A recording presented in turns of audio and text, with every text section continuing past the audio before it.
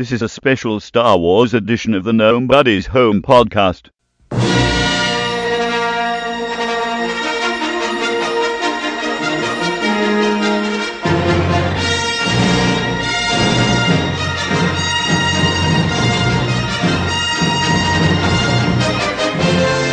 Welcome everybody to my Star Wars special edition of the Nobody's Home podcast.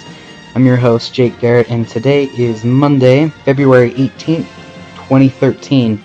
There's been so much Star Wars news coming out lately and so quickly that I decided that I just wanted to have a quick special edition focusing just on the Star Wars news that's been coming out because it's something that I'm really excited about, and so I wanted to take some time today and talk a little bit about it.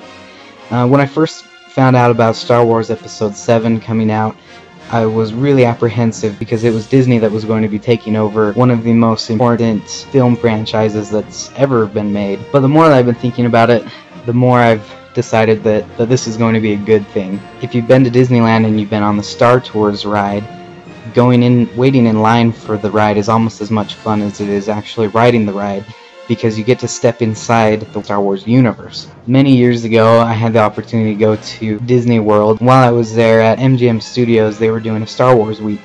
And as part of that, they dressed parts of the park up to look like Star Wars. In fact, there was one segment where it felt like you were on the moon of Endor. They had trees and they had huts. They had Ewoks sitting up in the huts. They even had some AT-ST walkers, which really gave the feel that you were there.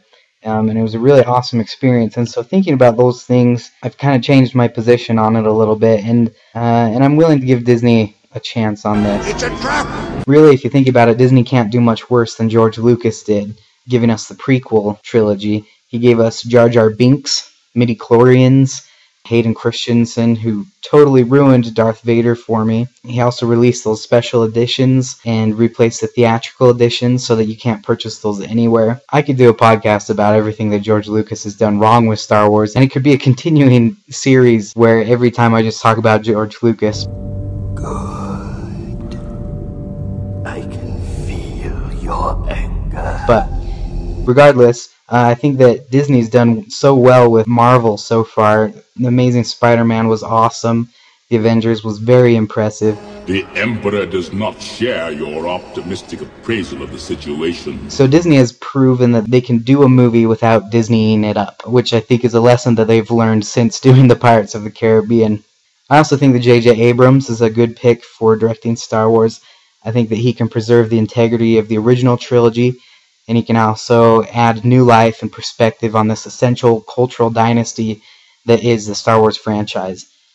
So one of the biggest news stories that's come out this week is that Harrison Ford is returning to do Star Wars Episode 7. Hey, it's me. Harrison Ford had said that he wanted Han to die at the end of Return of the Jedi, and he said that he thought that would give that particular movie a lot more depth. But according to Harrison Ford, George Lucas wouldn't let Han die for financial reasons. Ford went on to say that there's no money in dead Han action figures, which is true.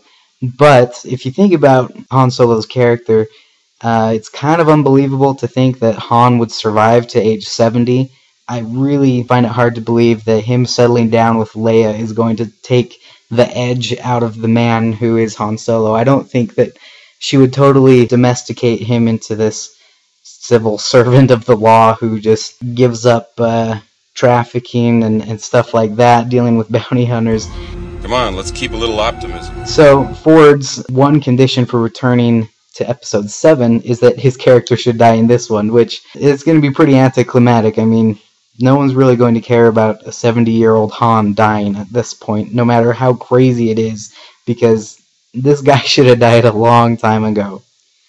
Mark Hamill and Carrie Fisher have also signed on to come back. It's not clear if they're going to be in Episode 7 or if they're going to be in some of the sequels, but it has been made clear that they're not going to be major characters and that the new trilogy is going to focus around their kids, and so they'll make minor appearances and be very minor characters. And judging on the ages of them, I'm pretty sure that you're not going to see Carrie Fisher wearing an iron bikini this time. You're a feisty little one, but you'll soon learn some respect. Also, John Williams, who did the original music for the original Star Wars and also the prequel trilogy, says that he would like to come back and do the music for this Star Wars. Now, there's a lot of money that's still to be made with Star Wars, especially since Disney's trying to punch out a new Star Wars movie every couple of years. But J.J. Abrams has not confirmed whether or not John Williams is going to be doing this or not. Abrams usually works with the composer Michael Giacchino. I don't know if I said that right. But it's hard to imagine someone else trying to come up with a new iconic theme song for Star Wars other than the stuff that's already been done by John Williams. Not only that, but John Williams' music brings a lot of heart to the movies and a wonderful subtext to the plot that's going on. It's also been confirmed that Michael Arndy is going to be writing Episode 7. He's most well known for Toy Story 3 and also the movie Little Miss Sunshine, which is a really good sign because both of those movies had a lot of heart to them. There were also a lot of comedic elements to them. And if you go back to the original Star Wars trilogy, there was a lot more heart to those movies, and there was plenty of comic relief in them as well. And so it's good to see that there's going to be someone writing that can add that depth to the movies that I think really draws in a wider audience than just the fanboys and the geeks like me who enjoy a good sci-fi movie. Also, Lawrence Kasdan, he wrote The Empire Strikes Back and Return of the Jedi. He also wrote Raiders of the Lost Ark. He is going to be coming on board for the second and the third sequel of Star Wars 7 through 9, which is really exciting because The Empire Strikes Back is arguably the best of all of the Star Wars movies that have been made.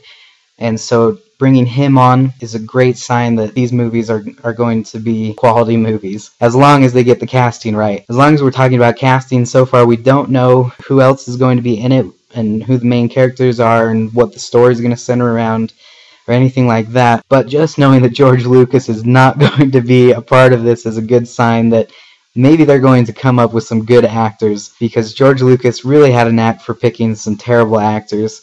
As much as I like Mark Hamill as Luke, he was not that great of a actor. Now, I'm not going to get into voice acting or anything because he's exceptional with voice acting, but as far as a live actor goes, Mark Hamill was a pretty poor choice for Luke. Now, I wouldn't change it because I love the original trilogy for what it is. But you also look at Jake Lloyd and you look at Hayden Christensen. They were terrible picks for Anakin, who was such an important character. Now, the good thing for the new writers, for Michael and Lawrence, is that they can write a new character who can be a new Star Wars icon. They don't have to play with these legends, and they don't have to worry about screwing up these legends, at least for this continuing trilogy. Now, it also has been announced that Disney is planning on doing some spin-offs and centering on a young Han Solo character and also Boba Fett. I'm a little worried about doing a young Han Solo character because, in my mind, no one else is Han Solo. To me, Harrison Ford is Han Solo. And whenever I see him in anything else, it's hard to separate him from Han Solo because Han Solo is such an important character and such a big character and really defined Harrison Ford's career. Even watching movies like What Lies Beneath, it was weird to see Han Solo trying to kill his wife and watching him get dragged down in the depths of the ocean or the lake or whatever it was. A Boba Fett spin-off could be pretty cool. What I didn't like, though, is how Jango Fett was the man that all the stormtroopers were cloned from. I really wish that he could have been his own person, apart from that, and could have been involved in the story somehow, just as a bounty hunter. I really hope that Boba Fett's character has a better origin story than what we saw in the prequel trilogies. And last of all, there's talk that there's going to be a spin-off just for Yoda, which could be really cool because we don't know a whole lot about Yoda, his home planet, other of his species. So it would be really interesting to see where Yoda comes from, how he gets involved with the Jedi Council, and what makes him so unique. My one thing is, seeing a CGI Yoda in the prequel trilogy was terrible. The puppet of Yoda seemed a lot more real to me than the CGI Yoda. And there was a lot more depth to him and more warmth that a computer just can't create. So I really hope that when they make this spin-off for Yoda that they don't do CGI, though that's probably what they're going to do because it seems so easy to do now and everything else in the movie is CGI and everything's on a green screen. But to really bring Yoda to life, I really hope that they use a puppet. Perhaps I can find new ways to motivate them.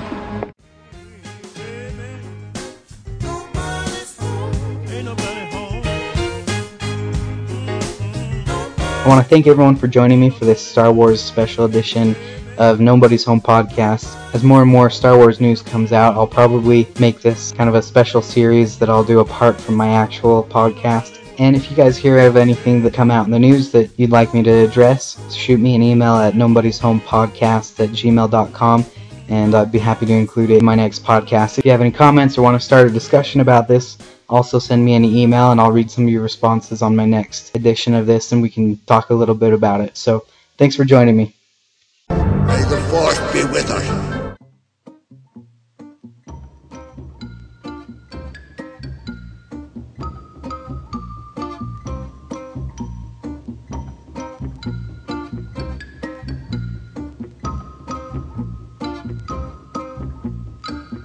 Now and then I think of when I was in power,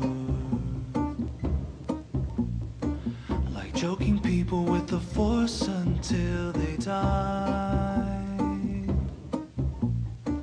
But then you told them all my history and took away my masculinity and had my character portrayed by subpar actors.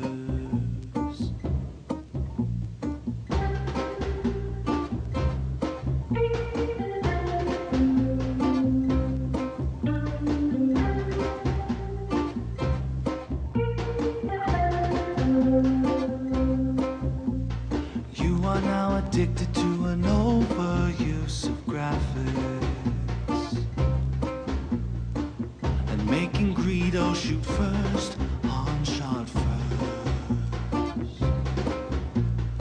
So when you try to have the Force make sense, you introduce the midi-chlorians. And what's the deal with having me be dubbed over?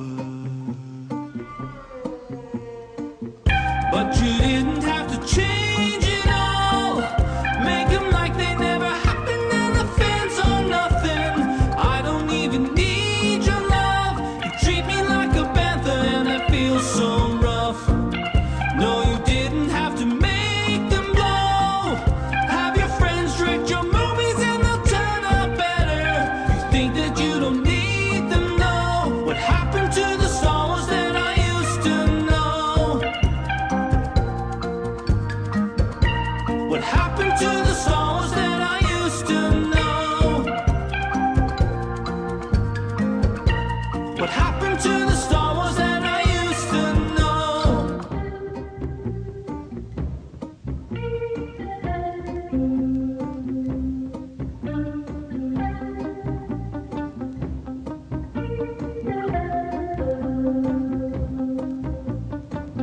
Now and then I think of all the times I screwed fans over. I had them believing that the first 3 films were really done. But Star Wars will be done my way. I don't care what they have to say. I think that they should let it go, and they'll never get a Blu-ray of the Star Wars that you used to know. You didn't have to change